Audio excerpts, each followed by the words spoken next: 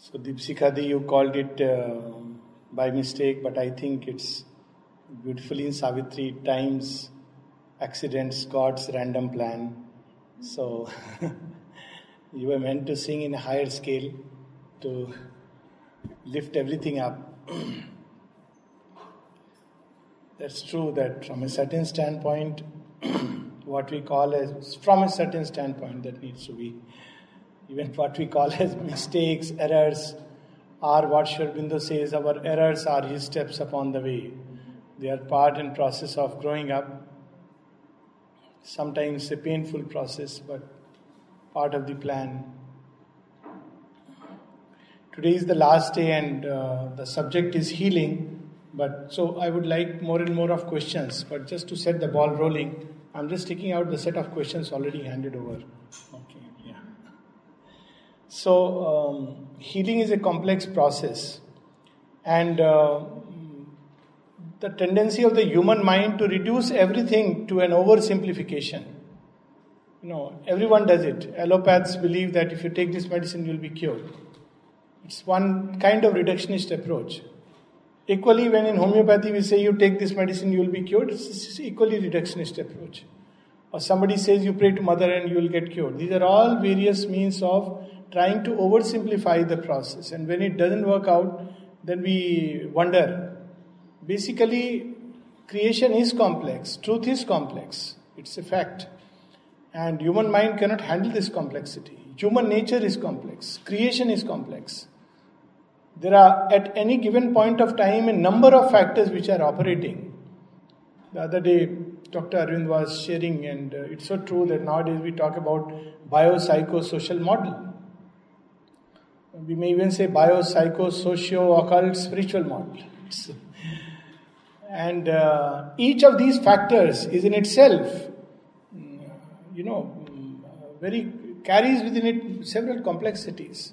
For instance, that, people talk about miracles. There are a lot of miracle shows also. Can one make somebody who doesn't have a hand suddenly grow a hand overnight? It doesn't work out. This is called an impossible miracle. Even to suddenly make a person who doesn't have intelligence to grow into a genius overnight. So there are many things. There is the biological, there is the, for instance, the physical basis. It is important. Even heredity is important. So we cannot neglect it or ignore it that no, it's not important. There is a hereditary factor.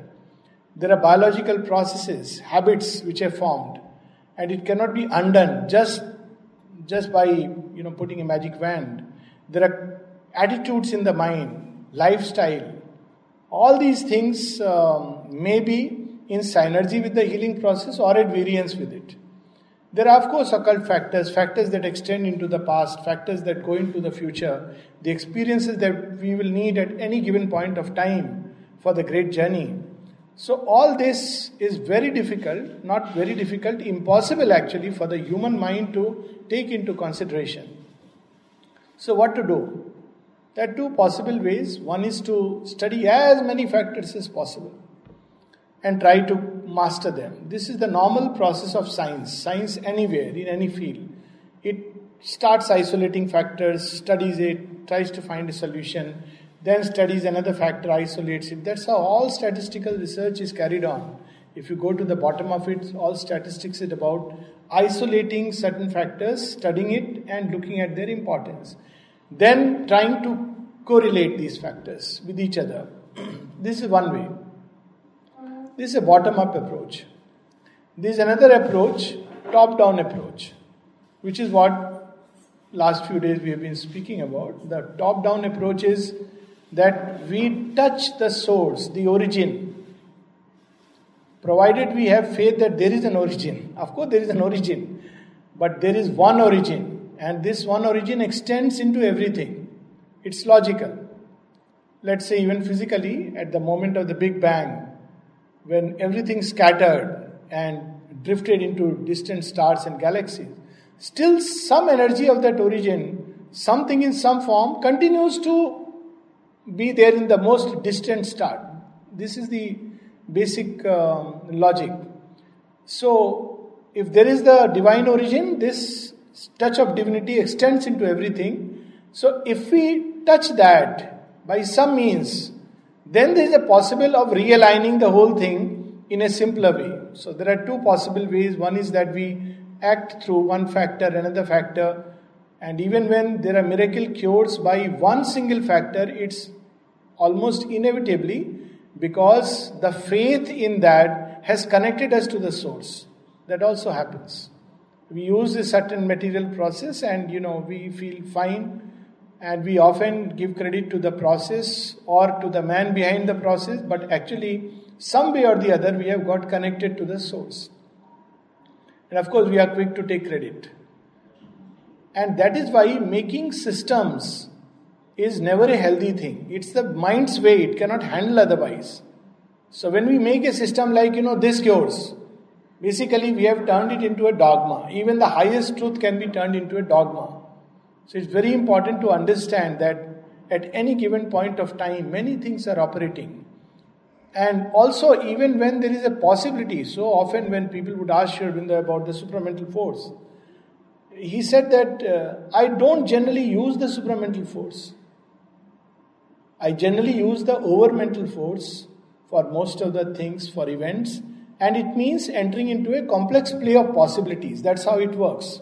Pushes possibilities, brings, things together, slowly aligns them. So he was asked, why not the supramental force? He said, nobody will be able to take it.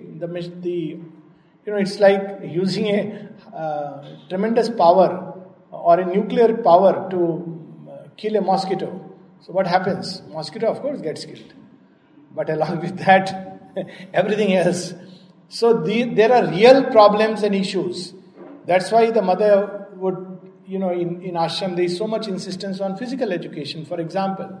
Otherwise, we cannot even bear that pressure, that force. And in the play of possibilities, then you have to allow for time. We are very impatient people. That's the other difficulty. We are, that's one thing which we learn from patient. Patients learn patience. They have no choice, poor fellows.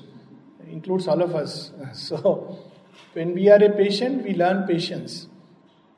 It means also that there is no harm sometimes using a multiplicity of approaches, which is different from doctor shopping, which we'll talk about later. But multiplicity of approaches, by that I mean, some people say, no, I'll not take any medicine. I'll not go to any doctor. I'll just heal myself in this way. All right, if one wants to do it, okay. But one can go to a doctor, take a medicine and yet rely on the grace. This is one of Sri Aurobindo's letter. When somebody asked Sri Aurobindo, should I take medicine or should I simply rely on grace? And Sri Aurobindo gave a reply, take the medicines and rely on the grace. They are not contradictory to each other. To somebody else, he would say something totally different. Rely only on grace. To a third person, he would say, go to the doctor and take medicine. So, you see how difficult it is to reduce. In fact, it should not be done to reduce anything into a simple formula. Like another simple formula is karma. It's all because of your karma. Karma is an extremely complex machinery. The last thing is about karma is not about reward and punishment at all. It's all about evolution. And karma is not simply you did this, so you are suffering from this. You had to pay somebody's loan, so this man has cheated you. That is absurd. So we can go to absolutely absurd conclusions when we simplify or oversimplify things. So we can go to a doctor, we can take medicines, and doctor and medicine can also become instruments of a higher force. So ultimately, it doesn't matter which healing system we are in. This is another thing that people often ask. Okay, so what kind of a healing system is integral health? If it's a system, then it loses itself. It's not a system. Some mystic has beautifully said that the moment you define truth, you have lost it. So, if we define integral health as a system, then it's no more integral health. It's just one slot among many. So, integral health can be applied or practiced by anyone, anywhere, any kind of therapy. All that is needed is that the therapy and the person becomes more and more aligned to the higher force in its working, becomes more and more intuitive in one's approach, and then one is guided. It doesn't matter, one may be a homeopath, allopath, Ayurveda or osteopath or chiropractitioner. All these are maybe even a palmist. So, various ways. So, this is the essential thing, to open oneself to the higher consciousness and the higher force. And as we have been saying, there are several ways that one can do it. It's not that this is the only way. Prayers, worship, meditation is one kind of approach. Sometimes just an intense need. It doesn't even need to follow a practice. Intense need that you want to heal and help. And that itself can awaken or make one an instrument of something which is higher and deeper. So essentially, again here also, ways and means to connect with the higher consciousness, there are multiplicity of approaches. But one thing which one can practice every day is to call the higher consciousness, its peace, light, love, healing power from above every day. It's good to fix a little time and call that peace, harmony. Especially these are wonderful forces to act within us. And they will first have to create harmony and peace within us. It's our own on-job training. Because unless we have force of harmony and peace inside, we cannot really help others. Or if we do, it will be a very imperfect kind of a thing, very mixed up thing. So it's very important that in the healing process, in the healing profession, one learns how to step back. Also, as I said, not to play God. I think a lot of harm has been done in the field of medicine because doctors continue to play God. What I mean by this is, sometimes it's graceful to make a very beautiful exit, then torture the body through all kinds of complicated surgeries. People do it. I see it all the time. I see it here, everywhere. The doctor will say, no, I'll do something. And he'll subject the person to heroic surgery and all kinds of, high doses of chemotherapy. And it's a shattering of the being. It's never a good thing to use so much violence on the body. In general, mutilating surgeries, I'm not talking of draining an abscess or small things. They are not really a good thing. It's a very asuric kind of science, this approach. But doctors believe they can cure, and they want to believe till the last moment that no, I can cure. It's important to know where your personal lines are, where your personal limits are. It's a fact that there are times when beyond which, we cannot do anything. Let's accept that as of now, there is still the mark of ignorance and its accompaniment, death. Putting people on ventilators, even past certain age, for months, money and all that has gone into it. So, I often feel it's good also to know, it's good to know how to live. And if we know how to live, we also know, and it's good to know how to depart. This also is a science, and a sacred science. There is no attention given to that. The worst way to depart it with mutilated organs in a typical ICU setup with all kinds of machines hissing and whining all around you, and all the anxiety and fear of people with tubes pushed into your body. It's not a good way to depart. But people do it because they believe the Dr. Saab can cure me. It's a sad thing. So these are just some of the thoughts on the healing process, just to set the ball rolling, because we have less time. Also, I'll just quickly touch upon some of these questions before we throw it open. How do you help people who believe their illness problems are due to fate, past karma, etc.? Generally, there are two approaches that I take, and each one will have his own approach. One is that if the belief is very strong and the person is not open to anything, then I just let the person carry on with his belief. I don't interfere. Because one has to go on and discover. That's what life is about. It's not about I'm very clear. Sri Aurobindo gave a very beautiful letter. I am not here to convert anyone.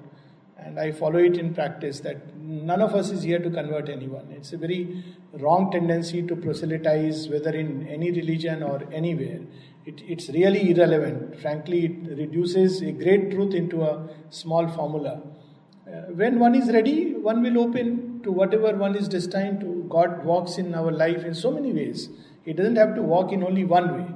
But the way He comes to me, I have to be faithful to that. If the divine has come to me as Mother and Sri Aurobindo, I have to be fully faithful to that. But it doesn't mean that everybody should believe in Mother and Shiva Aurobindo. That would be absurd. It's all right. People walk in different ways. So if somebody believes in karma and fate so strongly and doesn't want to change, I would say, all right, carry on. That's it. But if somebody wants to, there is an opening. Here I mean that, unwanted advices should never be given. Like very often, we hear somebody, oh, you are suffering from, this problem. Oh, I'll give you a cure. It's not even asked. It's all right. We don't have to do that. But if somebody comes and is really open and wants to know, then I'll go through this system, because it's very important to go through a system in which a person naturally believes and then approach the deeper truth. So if somebody believes in karma, I would go logically that how is karma created? Well, you do certain actions and you suffer the consequences. So ultimately, who determines the consequences? Your actions. So your past actions determined your present. So if you have to remold your future, what should you do? Your present actions. So your present actions are going to determine your future and not just the past actions. And this is there in the theory of karma, what is called as Purushartha.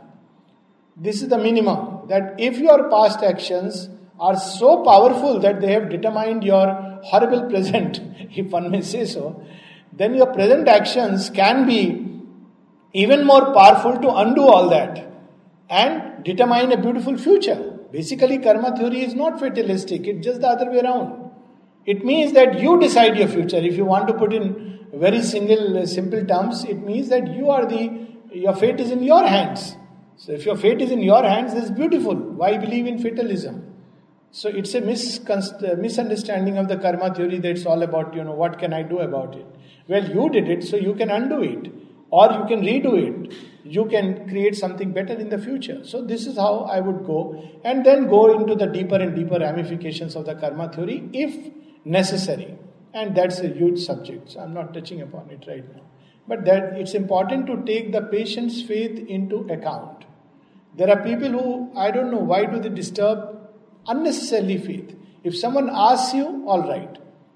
But if a doctor goes and says, I have been to this doctor and he has given this medicine is very dangerous. Allopathy is very bad or homeopathy is horrible. This is not a way. Somebody has faith, it may work. Faith is a great thing. And after all, none of us is an expert. So an allopath passing comments on homeopathy or any other system like that, we are not experts. Somebody has practiced something for decades, and we must be humble enough to recognize and admit that yes, it has its own logic. I may not understand it, it's okay. And vice versa also. Homeopaths also do the same thing. And it's equally dangerous. Oh, allopathy or whatever medicine you are taking, it has so much side effect, it will create toxins. You don't know about allopathy. Stay within your, it's all right. It's wonderful to be a good homeopath, but it's trespassing a certain critical boundary, and then obviously allopaths laugh at it. We had a seminar in Jipmar where a neuropath, they massage and believe that they release certain things. It's okay, whatever it is, but this man had to talk in Jipmar, and I was also one of the invited persons to kind of sum up and something about yoga. And all the very good doctors, they had come sincerely to listen. And honestly, this man started speaking rubbish. I say rubbish because he started correlating things anatomically which had no clue at all. He had no clue of what he was speaking. Like people say, soul is in the pineal gland. One knows neither the soul nor the pineal gland. And it sounds very, I have discovered something new. So, everybody was uncomfortable. Most of all, the man who had invited him to speak. He was very uncomfortable and he sitting next to me, is a very senior person, and told me what to do. I said, don't worry, we'll do something about it. It's very, very embarrassing, I must tell you. So, there are limits to your knowledge and let's acknowledge. He started speaking of, all the glands, where they were located, their function, nothing. There was absolutely, it was not needed. All that he had to say was that, I have these results. When I do this, it helps. And that's all that is needed. I'll cure everything kind of stuff.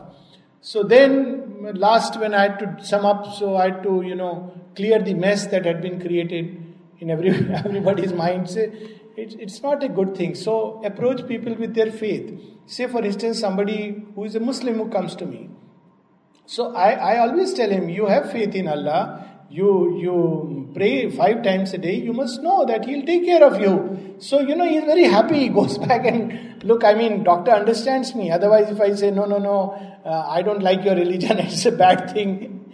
That's not what you're here for. If he has faith in Allah, very good. I'm sure God will help him as Allah. It's perfectly fine. Somebody has faith in Krishna, somebody has faith in Christ, somebody has faith in one's own power. So it's all right. Don't try to say, no, what your power? There is a greater power. You have faith in yourself, very good. It's a wonderful thing. That may help. So divine is not limited to anything. So we must use the person's own strengths to go deeper. And not superimpose a superstructure artificially onto a person who is not yet ready for it. It's like teaching a child in kindergarten Einstein's equation of E equals to mc square. He's learning E equals to E or E equals to elephant. And if you give you an equation E equals to mc square, he will say elephant equals to mother cat twice. It's the same thing. Because one is not ready for that. So it has to be done very carefully. Sometimes we meet persons who are carrying our most opposite virtues.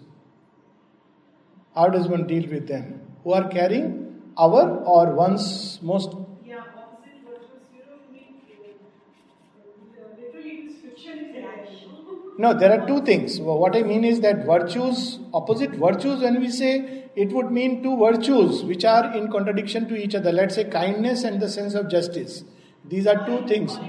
Or we can also mean virtue whose very opposite, which means generosity and avarice. So they are two very different things. And yes, that carrying opposites is very common. But carrying contradictory virtues is rare. But both things are possible. Almost everyone, without a doubt, carries within oneself the very opposite of what one is meant to realize, and that shines forth time to time. So a person who is very generous in one part of nature may be a miser in another part. This is a known thing. Now, how the balance works in the beginning of evolution, usually the virtue is very, very small, tiny. And the opposite is very big. Hitler, take an example. Almost darkness personified. But he had a tremendous sentimental love. One to his cat and the other to Eva. Eva, am I right? Eva. He had that kind of love. Now it's amazing that this man who could butcher people without even a thought still had some spark of love. Even if for a cat and his girlfriend. So there was a spark somewhere. Very rudimentary. But as one goes up the scale, the balance begins to change. So I'm sure Hitler in another 10 lives would be more of love but elements of cruelty. And the beauty of creation is such that you have to pass through negotiating with your darkness. Let me not use virtue and vice because they are not very good terms, but with darkness, your shadow, as the mother uses the word shadow, which Jung has also used, the shadow or the evil persona, to really arrive at the fullness of what you are meant to represent. So it is meant to make our task easier. So each one of us represents a divine quality in the making. And as if to hasten our progress and not to block it, that's the beauty. We carry in ourselves just the opposite of what we are meant to manifest. So when we discover the opposite, we should rejoice that at last we have found the door, the enemy, and feel sad when someone says, I have no bad qualities. Everybody around, that person, everybody has bad quality. Sometimes if everybody has one particular bad quality in my eye, that means actually I am carrying it, I am seeing it in everyone. So this is called projection, where people see evil in everyone, but they carry it inside. But very happy when I discover it within myself. Now this is a door we all have to cross. None can escape it. That's what Sri Aurobindo says in Savitri. None can reach heaven who has not passed through hell. So this idea that people are sadhu bachas and we like to project a very holy image, it's not a healthy thing. It means either I am unconscious of my issue or I am hiding it. Both ways it's not a healthy thing. So we must be conscious that there is a problem.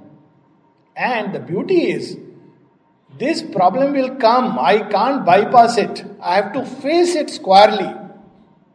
This is like, whichever direction I go, it will stand in front like a door. And we have to at some point cross it, at least for the yoga of transformation. If it's liberation, then we just ignore it, take it that it's part of our nature and not do anything about it. It's there. And we can also have an image of a holy man who is, sitting like, some Babuji or some Amma and, carrying all the darkness behind. So, but it's the age of truth. All these things are getting exposed. But if we are really serious about the change, then we need to confront it and work upon it. And when we work upon it, one sign is that we are not shocked when we observe these things in others. As long as we are shocked, oh my God, this person, so horrible, that means we have not started working on ourselves. It's as simple as that. We have not yet confronted our own dark little corner. But when you observe it, it's okay. I mean, people go through these things. So, we have to go through, for each one it will be different. And if a person at all comes who is conscious and has to work upon, the method is to offer it to the divine with an aspiration to turn it into something true and beautiful. I'll give you an example, because this example is given in Mother's works. And I'm sure many people would have experienced it. Two examples rather. Both are there in Mother's works. One she gives about love. And normally human love is full of, normal human love. Selfishness, you want this, you want that. You praise me, I'll praise you. Or I praise you, you praise me. I give you this, you give me that. It's what is normally what we call as human love. And people get hurt after a while and they, leave each other. Then they once again come across love or they become heartless, one of the two things. So heartless is the dangerous side. They become very harsh. They start believing that all love is bad, human beings are bad, horrible creatures, not realizing you're also one. So, or they get into love again. And then again they have the same problem, same thing. So the right approach is that when someone asks the mother, what should one do? She said, learn to love truly and unselfishly. So you don't run away from a challenge, but you face it. It's not like ascetics. The moment they get something, they start throwing it away. She said, no, learn to live in luxury, but without being attached. It's a wonderful opportunity. If you have, fine. Not that they should be necessarily poverty. Another example she gives is of avarice, which is opposite of generosity. Avarice, avarice, yeah, that's right. It's a kind of, we may use the word greediness, miserliness. So, it's a mix of these two. So, this person would be generous in another part. See. So you will see it very interestingly. There are some people who are extremely, they keep money, they don't want to let go of it at all. But suddenly when there is a religious cause, I'm not using the word spiritual because they may not, many of them do not contribute to a true divine cause. But religious cause, they will give huge amount of money. In another part of nature, they may be just the opposite. I'm not saying it's a very good thing, but it just shows that in the nature. Now, what does it represent? This tendency to accumulate. It represents the capacity for a kind of concentration in the being. One doesn't, just wants to throw away things. And this too can be turned into something beautiful. So, and there are many examples like that. People who become very angry with the world because they are activists. They can't change anything, but they become. So in them there is an acute sense of justice. And if they really search deep inside their being, they will discover what true justice is. How it is one with compassion and kindness and not its opposite. So there are these complexities of human nature, and it's very good if somebody can discover the shadow. I've had clients who have come and talked about it, but it's very rare. Usually it's always the other guy who is bad. So it's okay. That's a worldview and common worldview, and one has to just take it that. So don't go beyond what somebody is ready for. This, of course, page 696, 697 in Savitri, you are talking of the boons of Savitri. Maybe if Savitri is there, we can, at the end, read it. We can end with that. Yeah. So, any other question? Because this, of course, about reading something. I would like to think the first question, before we picked up the question, we talked about when somebody is admitted in hospital or, undergoes surgeries. And it is actually butchering, and it's the worst thing that can happen to a person, and it's a terrible way to leave the body. But there's a lot of pressure from other family members. Exactly. So that's what I call as... There's no one person who's taking the decision. Exactly. And nobody wants to take that responsibility of... that's what is called playing God. Yeah. That's what is called playing God, yeah.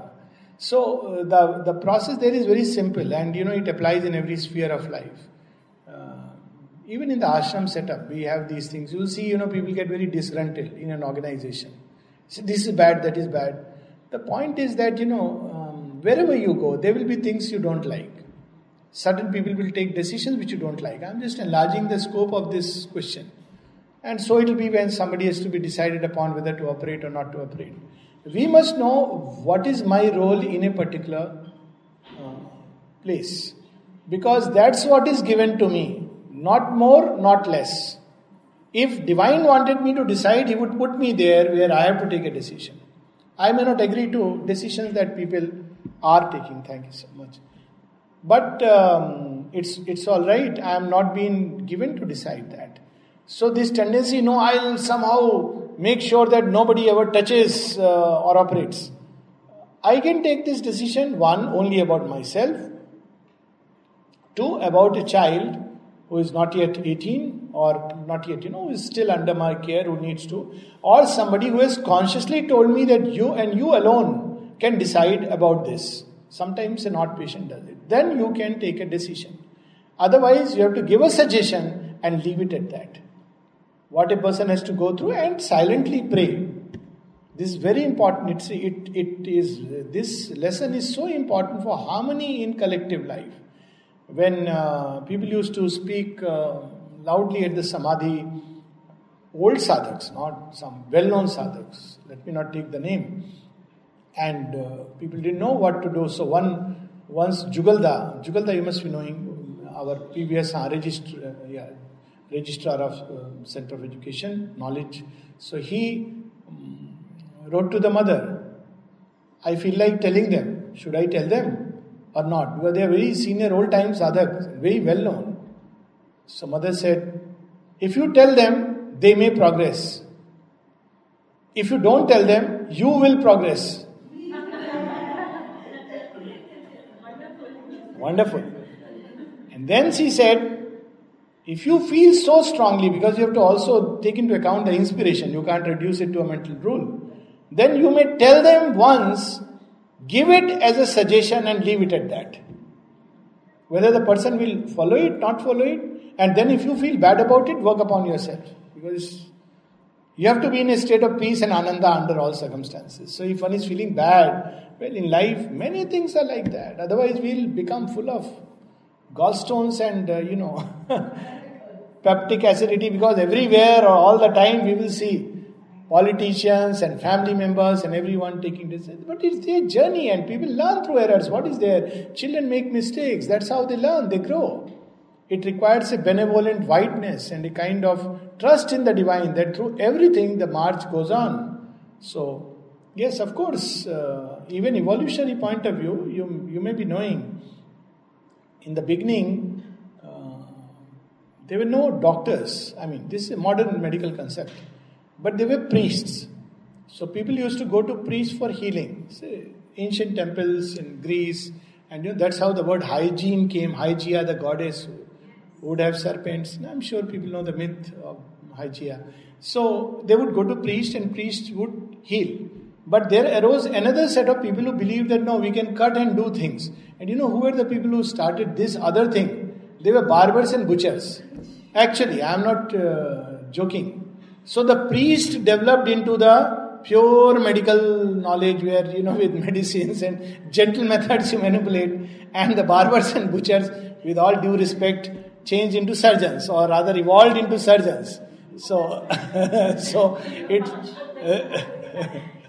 no, it's a known fact. So it's not something which I am, confabulating.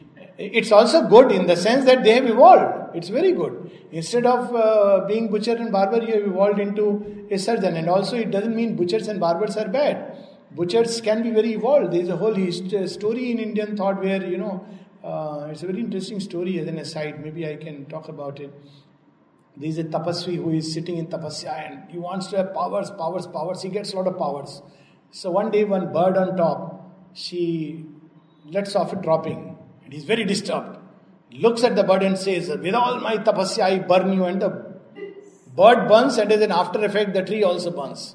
Proud of his tapasya, he walks into the village to get some alms because he has to depend on, he's doing only tapasya, not earning money. So he goes and asks for Ram, Bhiksham Dehi, into a house. And the lady doesn't come, or whoever doesn't come. He gets more angry. After 2-3 callings, entreaties, when the lady doesn't come, he says, you don't know who is standing outside? So the lady says, yes, I know, but I am not the bird whom you can burn with your look. So he is shocked. How does she know all this? It's a story in Indian mythology. So when she comes out, he says, who are you? He says, I look after the household. What tapasya you do? No, I just take care of the house. You have so much knowledge and power. You knew what I did sitting in the forest? She says, there is nothing much about it. You are just boasting about it, but there is nothing great about it. He said, no, but still, give me that knowledge which you have. So she says, I can't give it to you because now our relation has got totally mixed up. So where can I get this knowledge? He says, you go to so-and-so, the butcher, and he will give you this real knowledge. So this is not to say that butchers and barbers are bad guys. But it's one thing to, cut open, even post-mortem. Spiritually, it's not a good thing to do. It's not good to, that's why in ancient myths people knew it. You see, why in Trojan War, there is so much hue and cry over Patroclus' body. There is a whole, almost a canto devoted to the fight that takes place over Patroclus' body. I mean, he has gone wearing the helmet of Achilles because he is very distraught that Achilles is not jumping into the war. And Hector thinks he is Achilles. So he is eyeing to fight. Hector was a wonderful person. And then in the process he kills Patroclus. When the news reaches Achilles, he is, angry and he jumps into the war. And there is a whole war. Who will take away that body? Similarly, you see, when Achilles himself defiles the body of Hector. So, you see, this dead body is not dead. And Mother speaks of this, that we human beings are so much in a hurry and we really create so much chaos and we treat the dead with such brutality. So, the disciple asks, what do you mean? I mean, treating the dead means what? So she says, either we shut them into a box or burn them, but they are conscious. It takes 24 hours, sometimes 7 days for the whole consciousness to withdraw. And people are in a hurry to shut them. And then she says, imagine if somebody does that to you, when you are fully conscious, to shut you into a coffin or to bury your body. And what is the solution? That she gave. But I am just telling you that, how little we know. So when people are, they die in ICU, what happens next? Quickly all this and then post-mortem.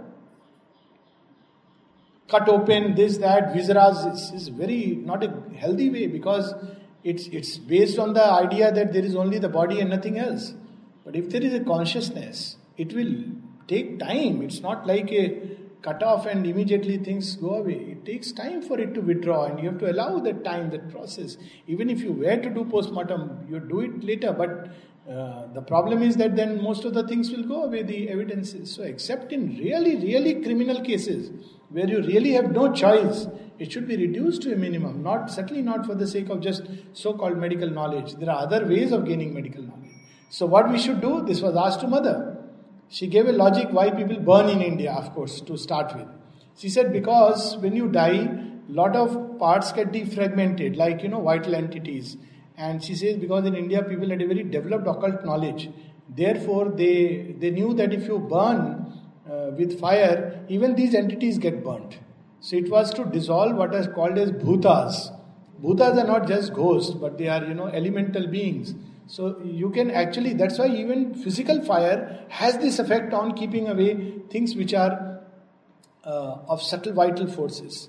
Because it has that quality. Because everything exists at both levels or many levels. So physical fire is not just physical. It also has a subtle corresponding thing which is around it. It also has a kind of energy of which it is a manifestation. Similarly with water. Water is not just a physical object. It is physical object at the end point, but it's also an energy. And behind it there is also a Godhead. So they had this science. So the reason why the bodies were burnt. But nevertheless it's the same thing if you do it prematurely. So when she says, she was asked, then what should we do? Exactly the same question. She says, perhaps we should grow a little wiser. She said, I can't even give them a rule because they will not understand it. They will do things still chaotically because we don't have the vision. So essentially the true solution is that we should grow wiser and in the vision. Otherwise again we'll make another rule. That would be, though maybe that rule may be better to keep for 24 hours. I think in Auroville they keep, 24 hours. At least a better rule, 5 days. It's a better rule than rushing for cremation or burning. Definitely a better rule. You can have facilities. But then government and all these don't allow. So pray, be wiser, grow wiser. And yes, for oneself, one should know how to detach oneself from the body and to put oneself in the arms of the divine. Then it's a general thing Mother is saying. But for those who are on the path of yoga, we have many, many beautiful ways to do the same thing. And put yourself in the arms of the divine. And if one has done it through one's life, one doesn't have to worry. What about donating organs? All right for when we are in the normal, ordinary consciousness, but definitely not when the consciousness is awakened and progressing. Ever heard of a saint doing it? But they talk about compassion. They don't do it because that compassion they talk about is different. It's about compassion for the ignorance, humanity, and it should awaken. But definitely not. Clear no, which includes blood transfusion, which is the first kind of organ transfusion. I know people in the ashram context who reacted very badly to the same blood, same group blood. Reacted very, very badly, horribly. As you growing being, definitely not. It's because nothing is purely physical. So you take in a consciousness, but it needs a tremendous leap within us. It means we have to get rid of all fear of death. Why do we go into these things? Because we are so afraid. Oh, maybe I'll survive. Now again, don't turn it into an absolute rule. Maybe in a certain situation, say a young person going through a sudden accident, needing even a surgery. Now he has time before him to work through that mixture which has come. Or that butchery which has taken place. There is a time when he can work through. But that's where we have to understand and draw our own lines. Many persons I have seen within the ashram who say very clearly, we don't have that kind of a hyper facilities in the nursing home. We have enough to take care of certain immediate emergencies. But for the rest, we have Jipmer. But many persons say, please don't send me. If I am whatever it be, I want to be here. And I've seen people pass away gracefully. I've also seen some people wanting to go and being sent and meet with all kinds of unfortunate ends. So it's good to make that kind of will. That, look, keep me here and I don't want to be disturbed unnecessarily. So that people who will be taking care they know and they are reassured. But you have to draw your own line.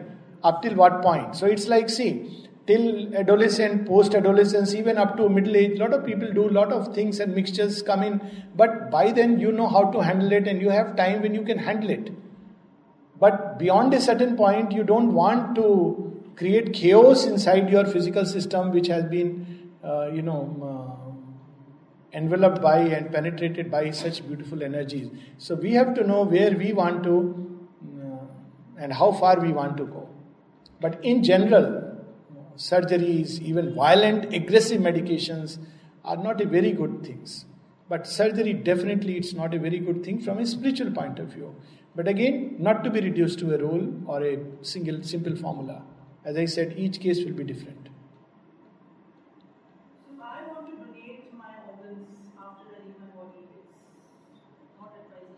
Not at all. Let me add 108%.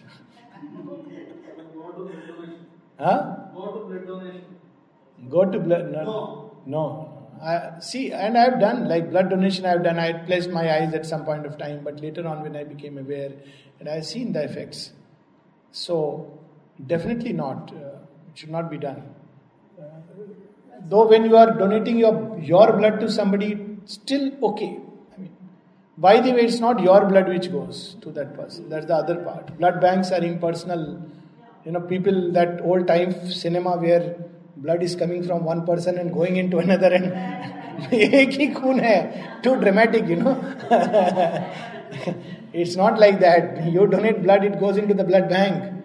They'll give some other blood. It's not that I gave my blood to revive you. Please. So it doesn't work like that. Also, I think in the light of what you said, all of us very conscious about our life and our aim. Should give instructions at some point in life what to be done when we accidentally fall ill, terminally ill, or something happens, how we would like to be treated. So there's clear-cut instructions about the next. Yes. I have gone. You heard of the band Indian Ocean? Yes, very much I have heard. Ocean Chakraborty passed away some years ago. The band did a very beautiful prayer meeting for him in Delhi.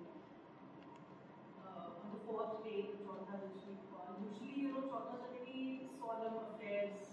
I know at least in Delhi, whichever Chauthas are attended, very solemn affairs.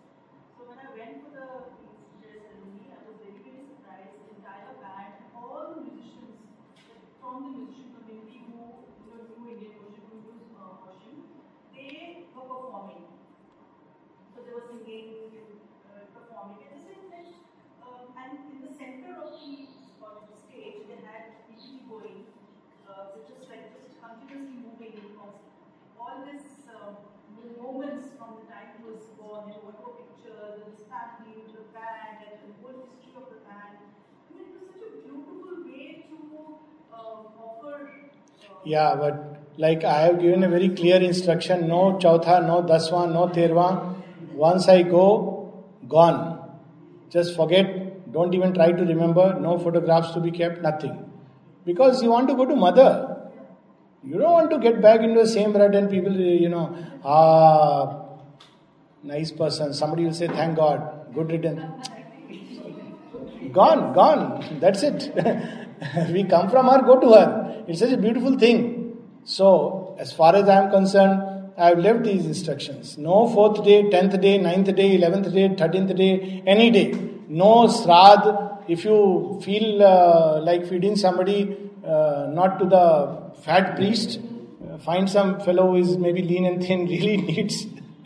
But nothing, no shrad, nothing. All this, we have to make sure that these things go away from our system. We have to, go beyond these things.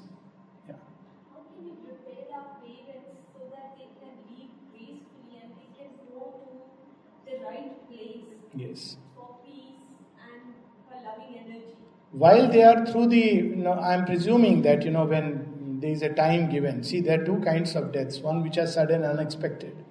And then, yes, when one is in the old age, gently, one can put across this subject in general, not about them. Sometimes it's good to, maybe hand over a nice book which you may come across, or a nice article, just share with them, so that, this goes into their mind. I'm talking of an extreme case where they have no opening, no faith in anything greater or beautiful. If their faith is beautiful, if they have faith, then the simple thing is, if they get too much involved with things in the world, to tell them that, look, it's much, don't worry about me or about anybody. This is the time when you should be focused more and more on the highest, on the very best, rather than too much of involvement with worldly life. So in India we had the concept of Vanprasth, and it was very good because it not only prepared you for the departure, it also avoided conflicts between daughter-in-law and mother-in-law, because mother-in-law had to go away to the forest. So, so it's a nice way to really, settle many issues. And I think it's really a beautiful thing. After a certain age, the elderly should prepare themselves for something else and not get over involved with life here. It's not healthy. But if there is time, say terminal illness has been diagnosed, it is very important to make them feel loved and cared, but not a love which makes them feel attached and clinging. To keep reminding them that I am fine, don't worry, I am wonderfully fine. And at the same time, just expressions of love, which just may be caressing with the hand, to make them feel the energy of love and peace. Whenever one is around them, to invoke the presence, the peace, the love, so that they bathe in that atmosphere. Some people like to put a little music, which is all right. But as I said, why I'm a little wary of making anything into a rule. I know an instance where someone put the Gita, because it was a few days more, and the person suddenly felt very bad. You mean I am going to die? That's why you put Gita. So, you have to be very careful that the person doesn't take it amiss, that you are kind of saying goodbye.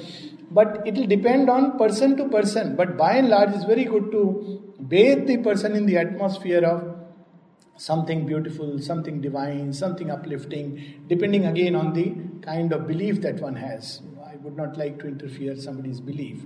So depending on that, to prepare them. And then when the person is gone, remember with love.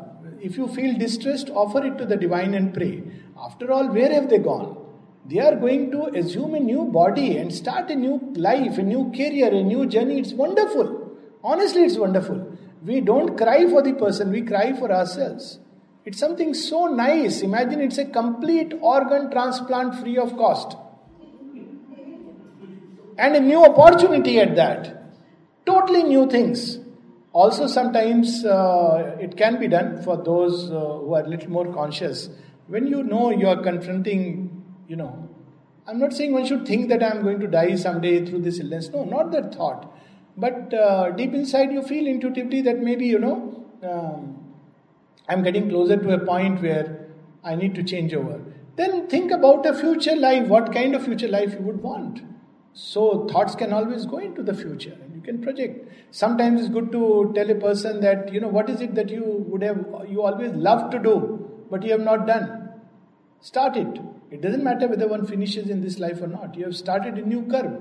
It may be just starting to read Sri Aurobindo's books. I'm just giving an instance. I have seen that with my own parents, that they would not otherwise, they had their own traditional bhakti and all that, but they found Sri Aurobindo very difficult. But toward the end, they suddenly started reading. It was the greatest gift of grace. And my mother, who would do so many japas, suddenly started doing japa of the name of mother. So it's a kind of ball she started rolling. So some people say, oh, it's too late. No, it's never too late. Because there's nothing like late and early in terms of eternal time. It's only in terms of one human time. It's okay to start. We may not finish it in this life, but we'll carry it over. So it's always good to pack some good luggage, which they can carry, which will carry them. Okay, so anything else? Quick one, maybe question. The reason why I talked about Oshin's Chauthar, Ah. I went back very inspired. No, that's I was true. talking about how I should be treated when I leave my body. No, all that. the sisters, everybody, I mean, they just started getting so, stop getting so morbid and they used to listen. No, that's true. So that's what happens in family. Nobody wants to listen to. No, they will not listen if you talk about them. But if you have a right over yourself, that. When I die, But it's too early. who might sleep? You may not want it after 20 years. So what I am saying is we should, however beautiful a thing may be at a given. How do I know I will survive by No, that's a different thing. But say, now why I am saying is that today it's, it can have both sides. I'm just, a bit semi-humorously, but in the right spirit. Say today you liked Ocean Spray. Very good. Now they may not understand the spirit behind it. And maybe after 20 years you have forgotten, or 30 years, and you are deep into listening mother's music which exalts you. And you may have wanted that, maybe when I go at some point they should play mother's music. And what has stuck to their head is Ocean Spray. And imagine, you would be horrified if on your fourth day you find Ocean Spray band playing and you say, my God, they are still 40 years behind. So it's best. So, we evolve all the time. And there are different moments. Like, again, every day morning I love to play mother's music or Sunil Das or, mother's voice. Afternoon I love to play mantras or ragas, mostly ragas. Evening I like to play mantras. So depends upon what time you have the 4th or 10th day, I would like to hear that music. So knowing that human beings will mess it up all, my simple thing is don't do anything. Let me go, leave me free. I'll be a lot more happier if nobody, just don't bother me. I want to be in mother. Even in life you are in mother. Where else you are? And you draw from the garden of mother to the heart of mother. Who would like to leave that blessed place and come to hear any wailings or moanings or praisings and, music or anything for that matter? Because nothing can be more blessed than her heart, where one would be for sure. So, so that's the best thing. Or maybe we could read just these 4 lines, a few lines from Savitri, and close it this session with that. Page 696, 697, book 11, the book of everlasting day, the soul's choice and the supreme consummation. These are the 4 boons that Savitri asks. So I'll just read these boon part and I'll skip the lines in between.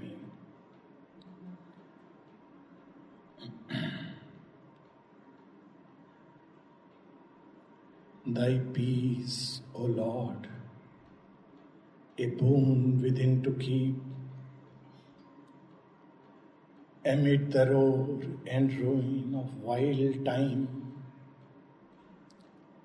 for the magnificent soul of man on earth, thy calm, O Lord, that bears thy hands of joy.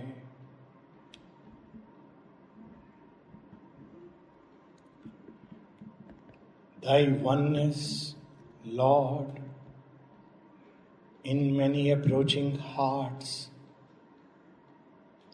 my sweet infinity of thy numberless souls.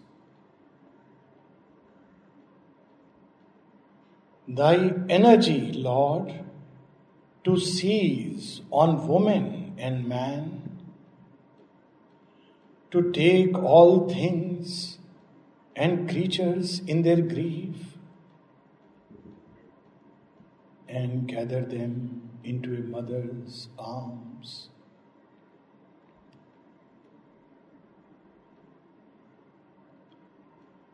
Thy embrace, which rends the living knot of pain.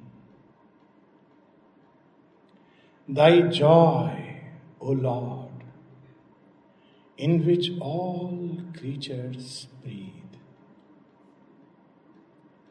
Thy magic flowing waters of deep love. Thy sweetness give to me for earth and men.